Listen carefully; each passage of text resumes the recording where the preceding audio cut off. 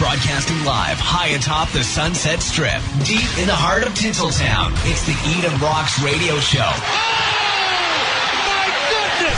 And now, your host, Son Edom. Joining us on the show is Lisa Jones, who is currently in Iraq doing ministry at a safe house, trying to help the Yazidi people who have been devastated by ISIS over the years.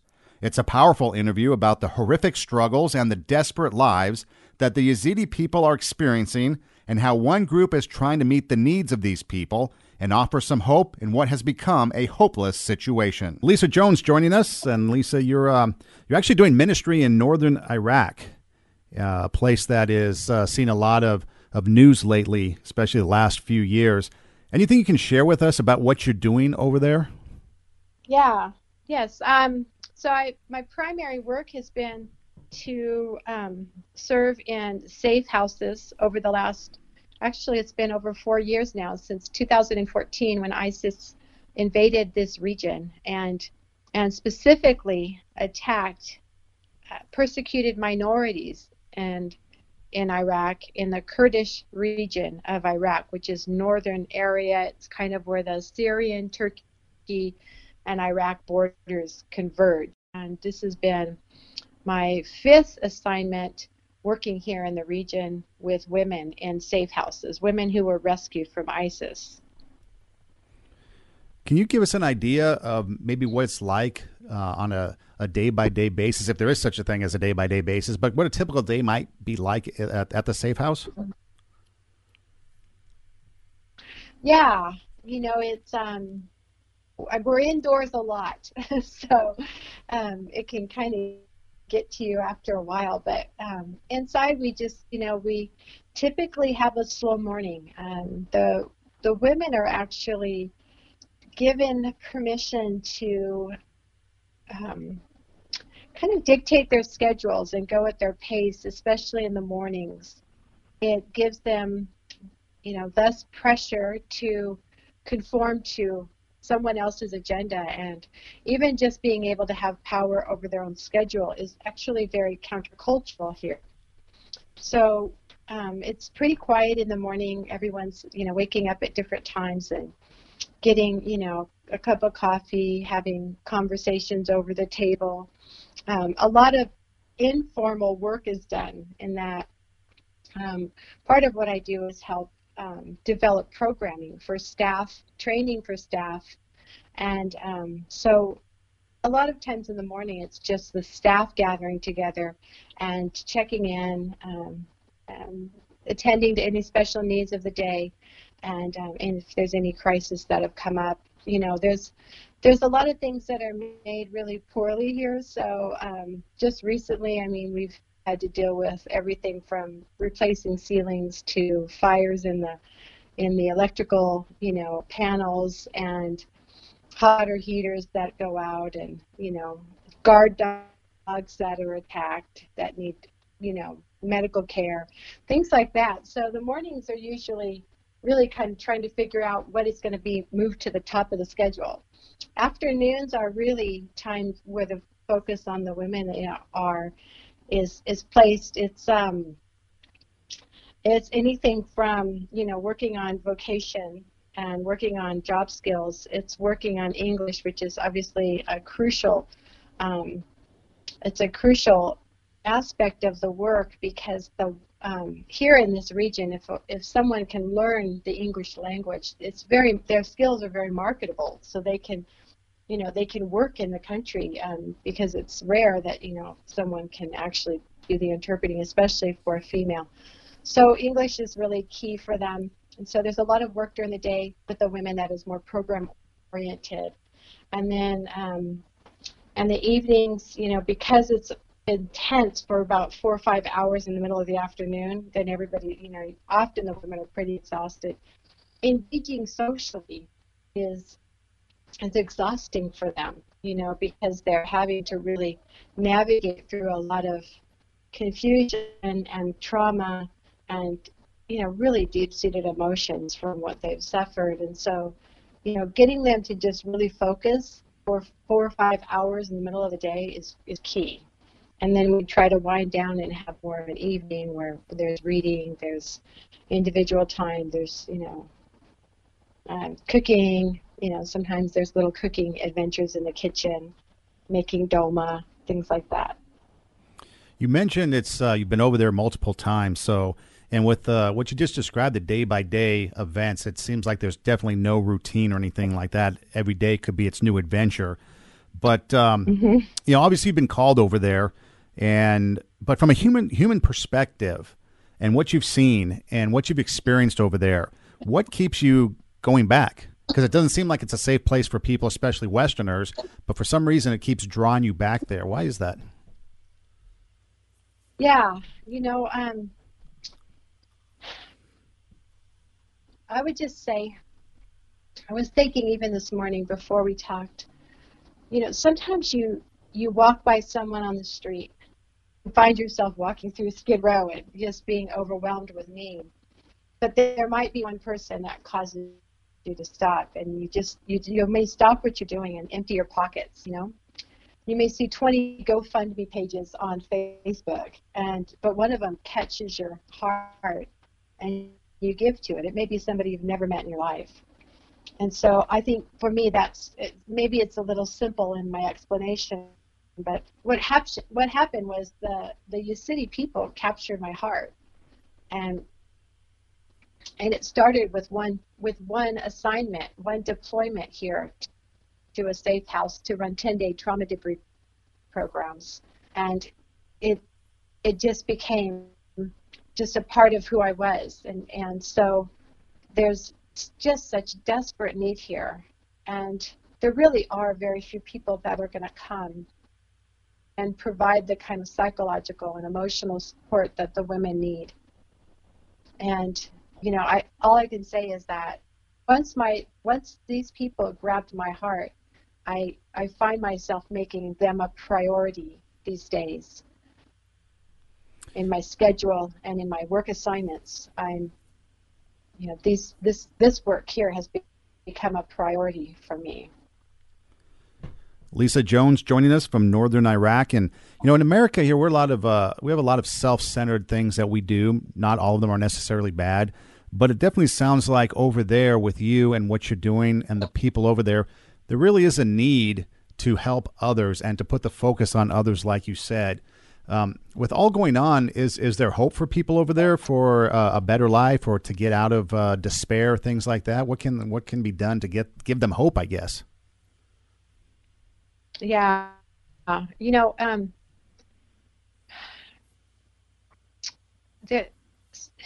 there's something we can all bring into a hopeless situation, right? When it comes to hope, I actually been wrestling with a book that I had been reading over the last few years called Embracing Hopelessness. And I think the author was really trying to get the readers to wrap their brain around was what happens and when we walk into a hopeless situation, and how well are we willing to navigate that? Because at the end of the day, yeah, we want everything to work out fine. We're actually hoping ourselves that a situation can be turned around. We're hoping that we, if you're a volunteer like I am, you're really hoping that when you go into a situation, you're going to walk away and that individual is going to have not just received a little hope, but that hope would make way to vision for a better tomorrow, right? So when we step into crisis, that's our goal, is really to inspire just enough hope so that the individuals themselves that are affected can begin to think about their tomorrows and have a dream for their future on their own. So we want to come in and say, I have a dream for your future. It's just giving them space so that they might dream again. One of the things that's difficult here is stumbling into the work, realizing that very often that the women who are oppressed in society and who were already victims before this even happened, they don't even dream much. They just don't have a big voice or a choice in their life. It's been complicated, but when it comes to being, bringing hope, we want to alter the future and help others set their gaze on tomorrows. But the truth are, there's many people who cannot bear to think of tomorrow. So for the present day is more than they can bear. So it really truly is a hopeless situation. I choose to show up here in this place and believe with the girls that life can be better. And sometimes better means that they're just not suffering alone that day. You see, so it's a small amount of hope that you're bringing, and I think we have to get content with not being able to provide all of the answers, which is why I like that. Reading that book was really challenging for me, because I do want to fix things. I do want to see it all kind of nice and tidy after, I've invested my time and resources into a situation. I want to walk away and see it all fixed. And that's very complicated here. We're looking for very small, measurable goals in which to hold on to as we, put forth our effort. I think when it comes to why I'm here and what brings me here is I think there's a story to tell. There's voices that deserve to be heard, and there's value in fellow man and fellow women that need to be acknowledged. And I've read that hope is the true currency of this generation, and I think for that this is true here. That's actually a pretty powerful answer to the question. I think it was probably more than I was expecting, which I appreciate, because it brings it a real sense of what you're doing over there compared to kind of the stuff that we hear on the news and TV. We get kind of a skewed perspective. But working at the Safe House, you've got women coming in, and you've mentioned before, even in sharing and prepping for this interview, that you're in an area that's been affected by ISIS, an area that's been affected by human trafficking, other personal persecution. Mentioned the fact that even just women being born in those communities are sometimes persecuted just based on their gender. But so someone entering the Safe House, do they have a sense of relief, or what's their feeling coming into it? Are they looking to find that little bit of hope that you were just describing, or is it just something that they've gotten to the point where they're just grasping at anything to get them out of the situation that they're in? Yeah, and that's what's so foreign to us. Most of these women aren't hoping for anything, they're just basically shutting down and letting whoever they belong to make decisions for their lives. Coming into the houses, into a place like this is different for each person. I've had them come right out of, being released or being rescued within days, come into the Safe House, and they're in shock. I've had some that have been out for months, and they've made some more adjustments. Unfortunately, a lot of the adjustments are settling in even more severe PTSD. But we place an emphasis on safety here, that they feel safe, and often that means they get to to try to get them to determine for themselves what they want to do on a daily basis, how much they want to engage, if they're ready for any kind of therapeutic programming. But this is unusual for their culture, because they don't have that kind of voice even at home.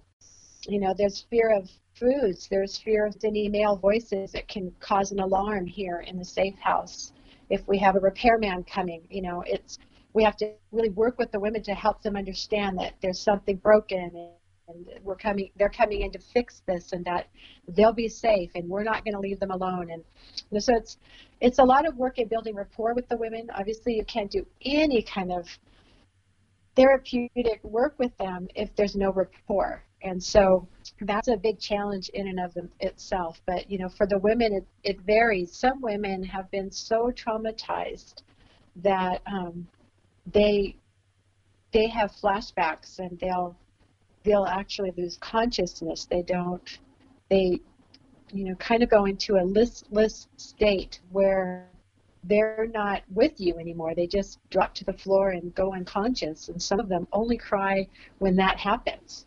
So their emotions are very deeply buried because they've really never been valued. Their feelings, their desires, their wants, they've never been exposed to an environment where they have a voice. So, in trauma therapy, the most important thing is to give that individual back their voice and for them to begin to tell their story. That's when we see healing come. We see it happen all over, all the time in sexual women who have been exposed to sexual violence. The minute they start to tell their story and they tell someone, everything changes. They're basically putting together the events and taking back control of their narrative. And so, but that's hard enough in our own Western culture. And so here, it's incredibly difficult because the women just aren't accustomed to having a voice. We have to navigate around these cultural differences, and therapy looks very different than it would, in the West. Lisa Jones joining us from northern Iraq, working at a safe house. And Lisa, when you describe what these women go through, and you mentioned earlier in the interview, this is, I think, your 5th time now that you've been over there. How do you not become involved and invested in these lives when you are dealing with such personal issues and such difficult issues, and you're just there trying to give them just whatever little bit of comfort you can and help them any way you can? How can you not become involved? And then secondly, too, how do you keep from getting so depressed and so negative and keep moving forward and trying to help them? Yeah, that's a really good question. One of the things that you have to remember is, or I have to remember is, this isn't actually about me. It involves my story because I'm here. But, one of the worst things you can do in an environment like this is to make it about you. So, I have to lay down all of my expectations for any kind of recovery for anyone, you see. So, because otherwise I'll be pushing an agenda that's mine. And again, coming alongside these women, it's important to try to lay down all of your expectations so that they don't feel the pressure of trying to, make some program a success, or, it's a very fragile environment. When I leave, I typically route myself on the way back to the States. I always route myself through, another place of port where I'll hunker down for a few days and begin to make adjustments and process what I've witnessed and what I've experienced on each tour that I do here. So it's crucial that, one, I'm processing on a daily basis, not bringing events yesterday into today. I have, as a Westerner, I have to lay down all my rights to have my freedoms. I basically become a prisoner in a house as well. I don't have rights here that I would in the West, and I don't get to bring my Western mindset here. So it can be exhausting, it can be difficult, you're on your guard, you're constantly aware of the environment. At the same time, you're constantly aware of this need that exists in a country where a lot of people just as soon go about their day and pretend that it's not there. So it's been one of the most challenging assignments I've ever had, and yet I think a lot of my training has brought me to the place where I can give in the way that I do now. And I, even though I never knew that this was everything I'd been learning and doing and experiencing in my life was building up to this. You've been there, you mentioned 2014 through now I guess it's 2019, 5 years. How much has changed in those 5 years? Has it been good change, bad change, different change? Yeah, there has been change. There has been change, and it's kind of like, I don't know. I think I would compare it to if you are in an ongoing battle with a family member in addiction. Let's just say that's a situation that you're facing. And when you first begin to discover that person is, using, there's a kind of a crisis within the family, and everybody shuffles to, address it, and all these, changes are made, and decisions are being made, and all of these efforts are being carried out in which to intervene and to stop this, crisis. And then nothing happens. And 5 years later, often people are like, yeah, that's part of how it is. It's, they've settled into this lifestyle now of that one individual and how it's affected the family. So it's similar to that. There was a crisis with ISIS. There's a global focus on this region, and all eyes and ears, and we're on this spot. But now people have shifted attention to Syria, rightly so, because that's where ISIS has got a stronghold right now. And so, but what happens now here is the aftermath. So the thing that's changed the most is, again, I think watching over the period of years that I've been coming here, is watching hope slip away from these people, this Yazidi people group that now have no home. For the first time in their history, they have no city of their own. It's been destroyed by ISIS. They can't live there. There's a few living in bombed out buildings, but for the most part, they're displaced. They live in very, very, flimsy tents that now are 4 and 5 years old. And so they're literally having to reestablish themselves in the middle of the desert where there's no work for them. So they can't go and work in the cities because they're a persecuted minority. They actually can't get jobs. So if you can imagine an entire city in America being attacked, being displaced in the desert with no resources for 5 years, what's changing, I think, is hope is continuously being taken away from them. They just don't see a way out for their future. It's heartbreaking, to say the least. Well, one of the things that you mentioned earlier, which I would think might bring some hope, is you talked about teaching English to people. And so through that education, I know also in previous conversations, we've talked about skills like macrame, for example, where people can learn this skill. Now they're starting to kind of create for themselves a job. They're learning English, things like that. Is that one way that you can try to instill a little bit of hope into these hopeless people by giving them these resources by which they can then go out and maybe earn an income and help their situation? Absolutely. One of the girls here, her family was killed by ISIS, and so she's really on her own. And once she arrived, she was struggling health-wise and diagnosed with a tumor on her brain. She's currently undergoing chemotherapy here. And so one of the things that, I brought in my suitcases loaded down was the macrame cord and, as well as, supplies to make earrings and, a lot of other things that they could make and we could teach. And so, but she really was interested in the macrame, and it's not something you see a lot here at all. Actually, you don't see it anywhere. And but what she's found is she likes to do the hangings, and she earned her own money to get an MRI. She's has money that she's saving right now that she's been earning selling her macrame hangings.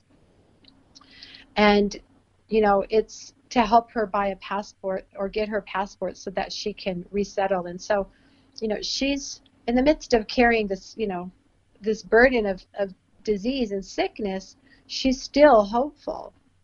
It's hard here because you can't find supplies. And so, we're trying to see if we can find them in Turkey and have them brought in to the bazaars here so that actually she can begin to teach this kind of craft to the other kids that are in the village. So we're near a village that has that is comprised of displaced people. So right out, kind of down the hill from us is a whole village of displaced Yazidi people, and so also work within the community, bringing food and any kind of crafts that we're bringing here. We try to teach to the others as well. It's unbelievable that you mentioned this gal and she's making money to earn so she can get an MRI. And we here in the States, we have young people going and getting jobs so they can get car insurance, so they can buy the latest, video game system, things like that. And so when you mention somebody working for a young gal working to get an MRI and medical and passports and things like that, I mean, that really sinks in and that really brings it home just to how much is going on over there that is completely different than what we have going on in our society here. When ISIS came, there was a surge of humanitarian workers that came into this region. They've pulled back, and it's rare to find them now. It's very hard to function here in this, with the way things are run here as a nonprofit or an NGO. It's quite complicated. And so a lot of people have pulled out. So in our house, we bring a little girl in from the community. She's 14 years old. And she was taught English, so we gave her a platform where she could continue to work on her English. And I've been since working with her in writing and, learning to spell, not just learning to say the words, but now she's learning, comprehension and the language, but also how to write and how to spell. So, but she's our interpreter. And so we hire her every week, and she's the sole breadwinner of her family right now because there are no jobs for them. So I can't emphasize this enough. So you have hundreds of thousands of people living in the desert. They cannot work. They cannot work in the city where the jobs are here because the cities are Sunni Muslim and they're not able to work here. There are no jobs for them here. So if they're in the city at all, they're begging in the middle of the street. You can be driving down a highway at 55 miles an hour, and there'll be a woman with a child in the middle of the street, not on a divider, right on the presumed middle of a street, whatever that looks like here, trying to get somebody to stop and give her food.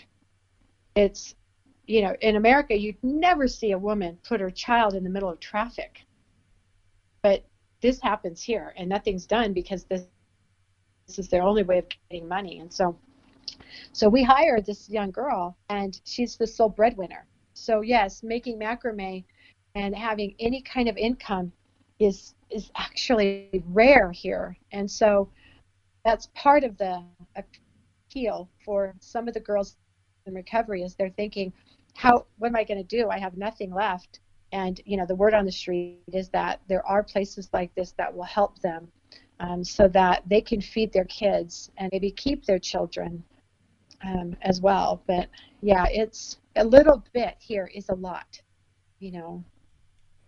Lisa Jones joining us from northern Iraq doing missions work over there. And one of the things you mentioned earlier, Lisa, was the fact that there's trauma therapy that you guys try to help those that have gone through some horrible conditions and horrible things. And one of the trauma therapy styles or methods, I guess, that you guys use is art therapy. Can you tell us a little bit about the art therapy that you guys do over there? Yeah, the goal is, in trauma, often what happens is, the left brain takes over and you try to think logically, how are you going to survive and how are you going to protect yourself and how are you going to recover? And so the left brain kicks into overdrive, and the right part of your brain really just, it's overwhelming if you have to feel emotion. So art, what it does is it's really indirect in that, you can give someone a blank sheet of paper and the tools in which to create whatever masterpiece they want to create in that session. And it can be overwhelming for them, but once they decide to put something down on paper, it begins to trigger both sides of the brain. I mean, we typically shut down, because of trauma, and this kind of stirs it up. So anything from watercoloring to acrylics, we bring a lot of different mediums, whether it's charcoal, sketching, some of the crafts that we talked about. Even here in the Safe House right now, there exists a huge mural across the center of the house that was put up there by myself and one of the girls. And when she came, she was completely shut down, and we struggled. Everyone struggled building any kind of rapport with her, because it was just, she was just really checked out and shut down. And so I began this mural, and she started coming out of the room every day, and I just handed her a small paintbrush. And actually, the decision was made to use a small watercolor paintbrush, a very small brush, on this massive, mural, and to do nothing but texturing across the whole thing. So it became a very, it was a long project, but what happened was it gave her a platform to come out every morning and to be creative and to feel her feelings. But she didn't have to talk to me about it. She was, it was really private for her, but we experienced it together. And that was actually the beginning of the rapport that we have built together. And now she's like a daughter, and she's, very close with her. This is the same woman that is undergoing chemotherapy right now. And so, the narrative tools that you can utilize through art is what happens is it gives them a platform to choose what part of the story they want to tell and how they want to tell it. It gives them, again, it's very empowering for them. And so, it's a wide variety of results that we get. Some people go really deep in their art, and others, maybe something, very simple, like a memory from back way when they were a childhood, something more pleasant. But for them to be able to pull those memories out and get them down on paper and share their emotions that are connected to those memories, it's very therapeutic. One of the things as you talk, I'm listening and kind of just trying to picture everything. You've mentioned this young gal and her experience and some of the women you've worked through, but obviously being female over there in that environment, in an environment where women don't have any rights, don't have a voice, things like that. Are you guys focused just mainly on working with the female, or do you guys have male, men with you that are doing some of the similar things with guys from over there, or you guys just primarily working with females? Well, this is actually a rather large facility. So we have two sides, two houses, basically, separately, that are built into one.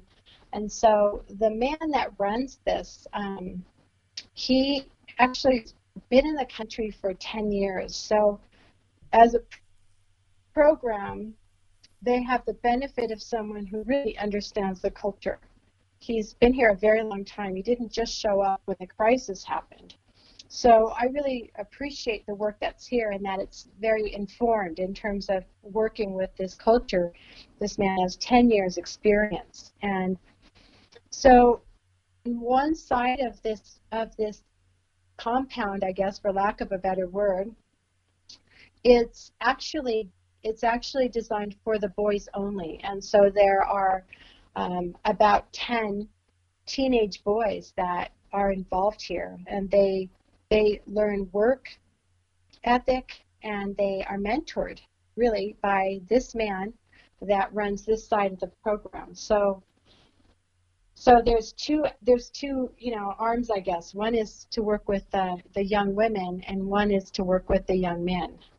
So, and then as a whole, we also contribute to the community, which has tens of thousands of Yazidis who are displaced. So we do a lot of food distribution, and we bring in other programs like, again, stretching, dance classes, art classes, and just, kind of create a space where all the kids can come together and just, have a great day where it's more carefree than being at home where it feels maybe heavier and they live with maybe 30 to 40 people in an unfinished home. Most of these homes here are not finished. They don't have windows. They don't have insulation. They're just bricks. And so it just can be heavy at times. And so even just being a place where the kids can come and have someone, give the parents a break so the kids can come here and have a day of games and playing. And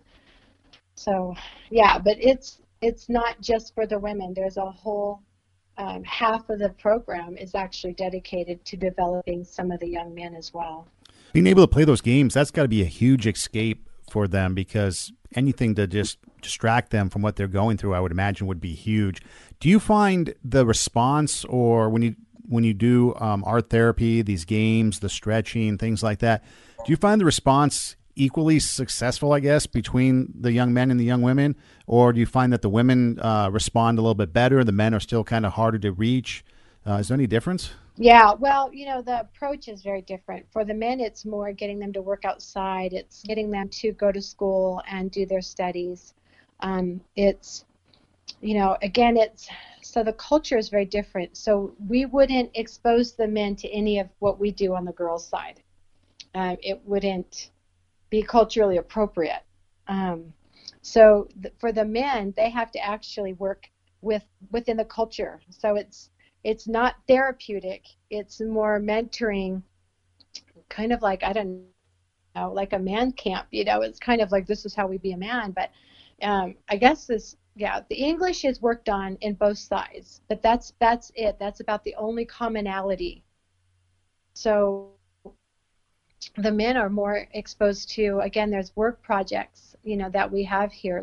It could be anything from farming and gardening, trying to teach them how to grow their own food, how to build things, how to maintain a property, because that's, something more the men are going to do, mentoring them, showing them some woodworking, things like that. So it's not therapeutic as it is with the women. The women here were captured by ISIS and have to overcome being sold as sex slaves. Some of them having been sold and raped by over 100 men. They've been tortured, and some of them have some wounds, physical wounds, because they were tortured. And traumatized in that they were locked in rooms and dark rooms and kept for weeks, months at a time. They've seen other people that were taken captive with them. They've seen them killed in front of their eyes. And so there was a lot of fear tactics that ISIS used while these women were in captivity. So their level of trauma is actually much deeper than it is for the men. So it's rare that the boys that were taken by ISIS have gotten out. Honestly, a lot of them that were taken captive were either brainwashed and have remained with ISIS, and or they were put on the front lines of battle and they were killed. So the men, they may not be overcoming the kind of trauma that the women have. As a whole, a lot of the people here witnessed their loved ones when ISIS first attacked. A lot of them witnessed the slaughtering of their people. In fact, it's rare that someone doesn't have some video on their phone of family members that were beheaded or shot and killed. They videotaped the aftermath. And that's kind of, part of the difficulty is when someone holds on to, you can mentally hold on to your trauma, but when you have physical evidence and it's, on your cell phone, you can imagine the power these images have. Over and over, these guys are reliving that. So the men have their experience with trauma, but when it comes to Yeah, when it comes to introducing therapeutic environments for the men, it's even more complicated. Sure. Well, I can understand now a little bit more why it's important, like you mentioned earlier, to have the gentleman that works with you that's been in country 10 years understanding the culture. Because for me, sitting here just kind of listening and not really knowing the culture, I wouldn't be able to really help out much because I don't understand what they go through and what they're like. So I can see where that's a huge benefit and can really focus in on where the needs are and what those needs are and things like that. You mentioned a little bit earlier about providing food. So you're dealing with the women that come in, and all the things that they've been through, and you're mentoring the men and the young men, but you also have an opportunity to provide food for the community. So is that outreach just for anybody in the Yazidi community, or is it more specific to the city, the town that you guys are around? Yeah, it's look, in any given day, someone, couple of days ago, a young girl knocked at our door, and last week we had a dance class for teenage girls, a small group of teenage girls. So you can often make more progress if you have a small number, because otherwise, as volunteers here, we're overwhelmed. So we had a small dance group. Well, this young woman, then she felt safe enough. So she shows up again a couple of days later, and she's, in her broken English, says that, they're going to have a feast at their school. And she says, can you make me a cake? And what we realized was, they were going to have some, celebration at their school, and they didn't have anything to bring because they had no money. And so, I'm not a great baker, and getting the supplies for a cake here and actually finding time in your schedule. But I did send a taxi driver to go get this young lady a cake. And it was huge for her. You could see that it meant the world to her to have this cake. We've had, a couple of days before that, a woman shows up, her son needs surgery, and she's asking, can we help? So we get a lot of requests for a variety of things. In the past, I've helped raise money to help a young man who was beaten. His foot became deformed. We paid for all of the surgery for him so that he could walk again. He was only 9 when this happened. It was done by ISIS. And what they had done was they'd broken his foot around the ankle and the foot, and he got no medical care, so it turned and twisted, and it was pointing downward, so he couldn't walk on it, so it had to be rebroken and repaired. So it's hard because the need here is great, and you don't know which needs you can meet. And like I said, we have one girl we hire, and we feed that whole family because of her income. We pay her pretty good.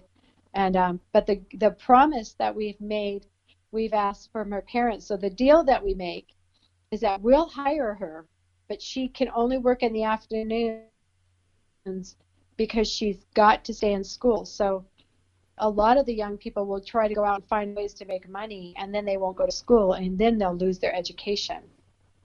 And there's no hope there. And and actually our U.S. military has made, say what you want, but back in early 2000, after 9/11, when we were here pursuing Saddam Hussein, and there was a huge, presence of the military forces here, these people will say, even to this day, that for women, they go to school now because of the American soldiers. The schools were built, and they were given a chance to get an education. So it was actually a massive change here in terms of the society. The girls were giving permission to have, to go to school. I mean, it really changed things. So that exists now. It's a big deal to keep the kids in school. And so, there's a variety of ways that we help the village, and primarily our focus is the village. There's like 40,000 displaced people here,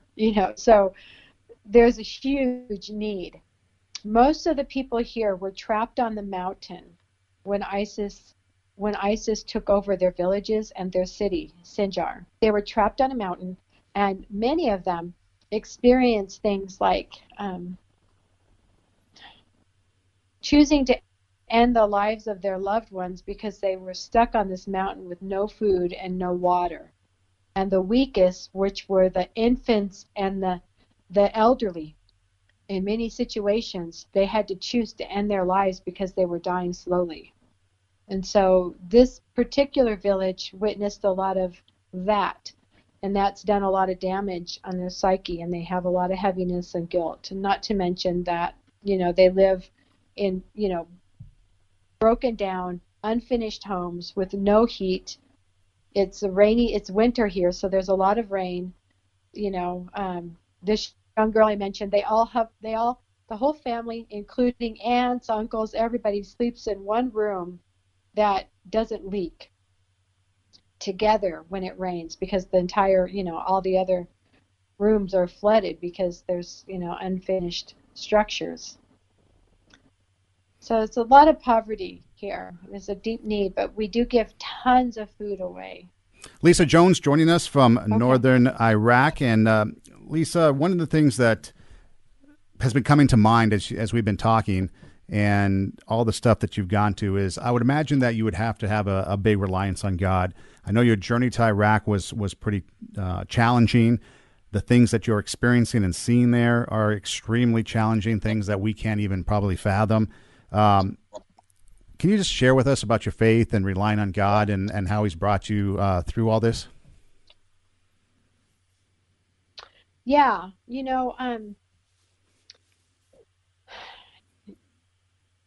I think, for my personal story actually encompasses a really long journey of wandering in the darkness, and at the end of the day, so Jesus is everything to me. He showed up in the midst of a really broken life and redeemed my life and used individuals like myself to do it. People who they majored in compassion. That was their focus of their life's work.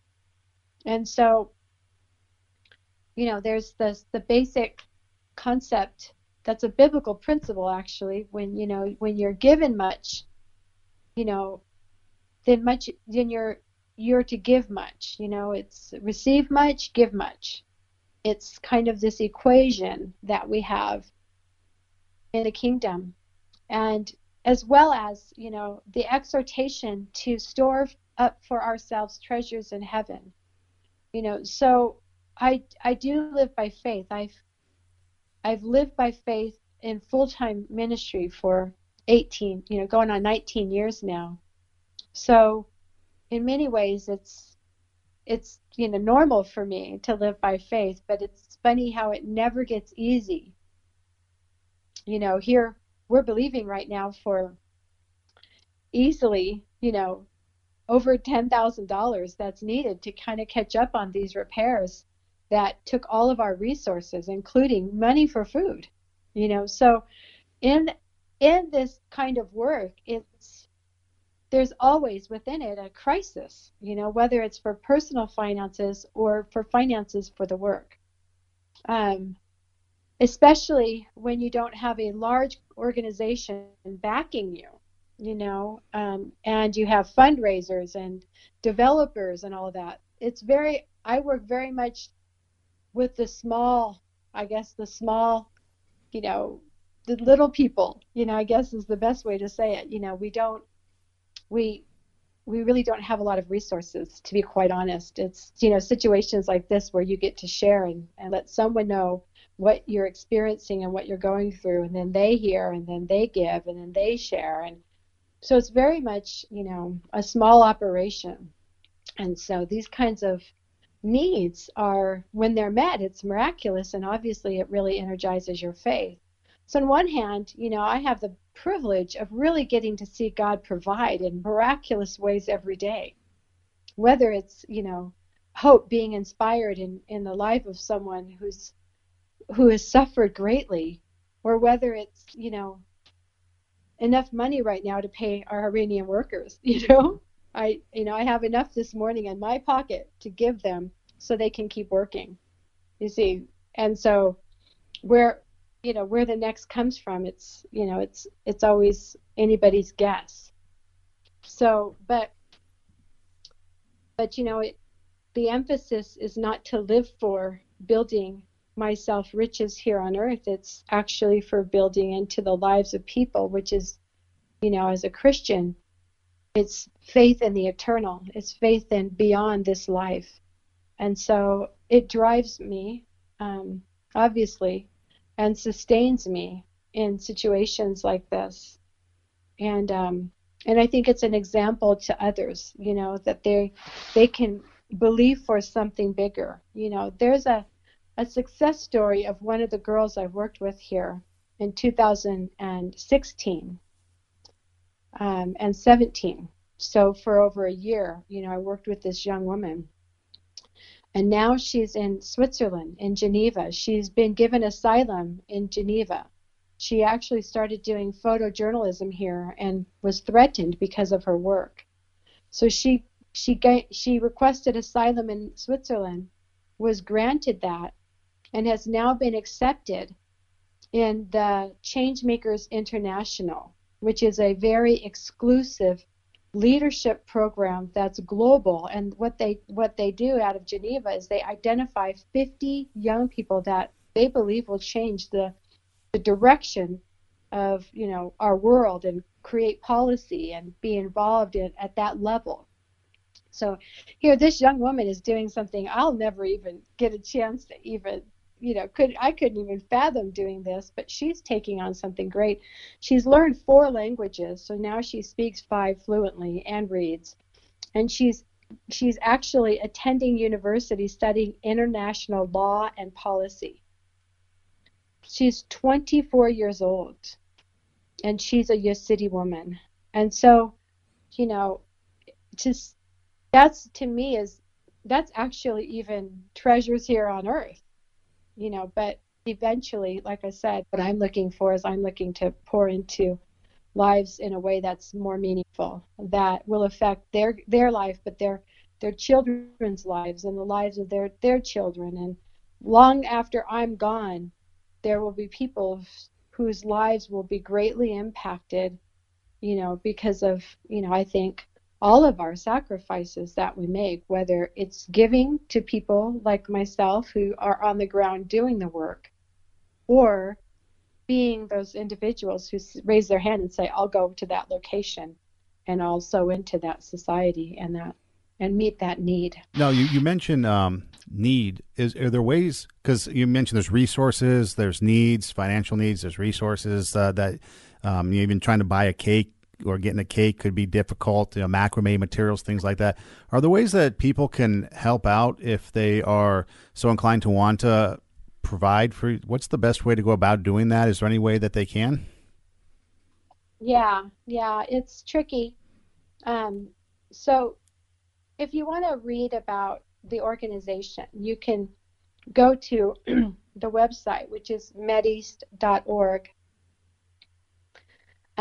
Or if you are really looking to give, and again, a lot of times, people want to give and be able to get a tax-deductible receipt, and that can be done, but it's easier to just contact me through email, and, I can make arrangements for that to happen as well. There is, I would really like to, with all these building emergencies, it's really pulled a lot of our funding has gone to emergency building, where right now in the safe house, we're on a second floor, and all of our rooms alongside one of our building has doors that open out into a balcony. Unfortunately, the balcony isn't built. So we have a little bit of a liability, a safety issue and that if you walk out the doors of the bedrooms, you're going to drop down, and hit the ground. And so the funding that we had for that, we had, raised, we had to redirect to repairs because of damage to the structure through the winter storms. So, the needs are big, and it even goes down to smaller needs like, cake, or,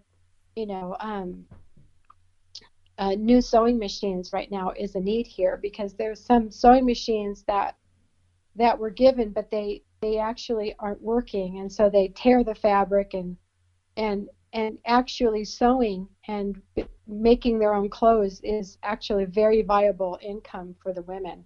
So we'd like to, provide them with, really a top-notch piece of equipment so they can work, and have an income. So, the need is great, as one would expect here. Food, sometimes we just live on rice and beans for weeks, with not a lot of any variety in that. So it's a day-to-day dynamic. So my email, should I just give you my email? Yeah, if you don't mind sharing it, that'd be great. So my email is lsjones1108@gmail.com. So lsjones1108@gmail.com. Yeah. We set it up so that that they are able to get a tax receipt for their donations. So that's, for a lot of people, that's, really, they need to have that write-off. So if that's something that is necessary, you can email me and I can give you some information to give. As I think of where you're at and what you're going through, I couldn't help but think of Jonah and your experience. Did you ever have a Jonah moment and think that, what, God, that's awesome, but I'm going someplace else? You can work in an environment like this without it changing who you are. And sometimes, part of those changes, I don't know, they're difficult. This is a real decision to get really close to suffering and also really witness injustice on a level that I've never seen on a daily basis. And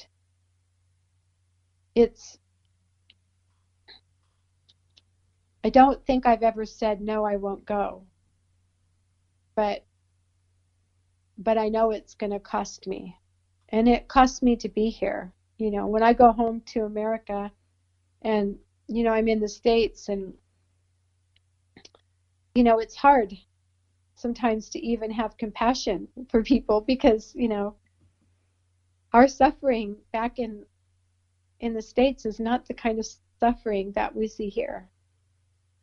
So, it's important not to let it damage me, in that compassion is crucial for any individual, regardless of whether, it's the worst case scenario, or maybe, they're suffering from something that I would say is, less importance, Right, yeah. So it's, I just haven't said no.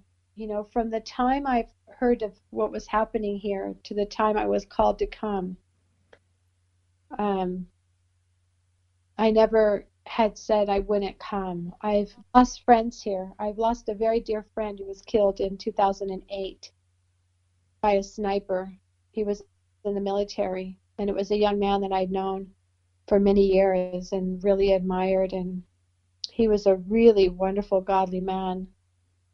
And, I think remembering when he was going to come, he said he was kind of afraid because he wasn't sure he was going to make it back on that last deployment. It was a stop-loss assignment. And he didn't make it back. And I remember that conversation with him, and sometimes it haunts me because when I jump on the plane to head back over here, there's always a lot of fear. My mind is racing, and sometimes when I'm here, I'm up through the night thinking I hear somebody coming, and or maybe I see somebody coming through the mountains behind us.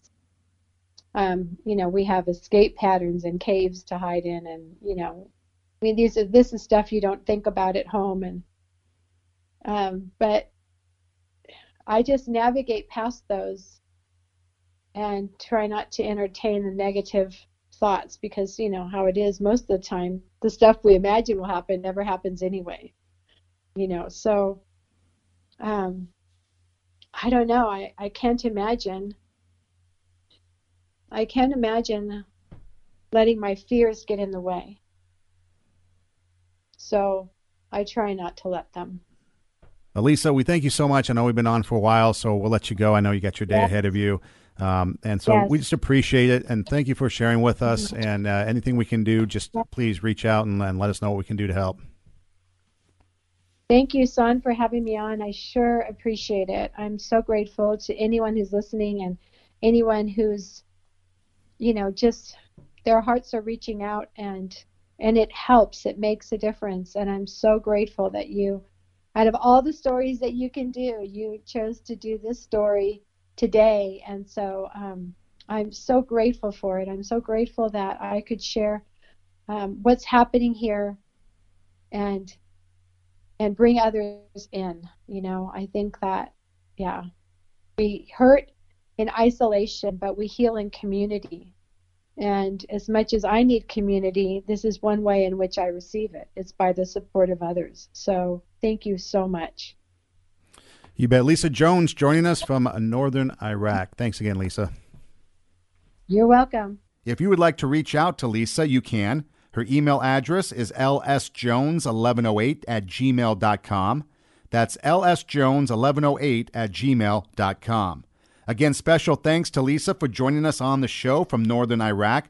And thanks to you for listening, and do tell a friend.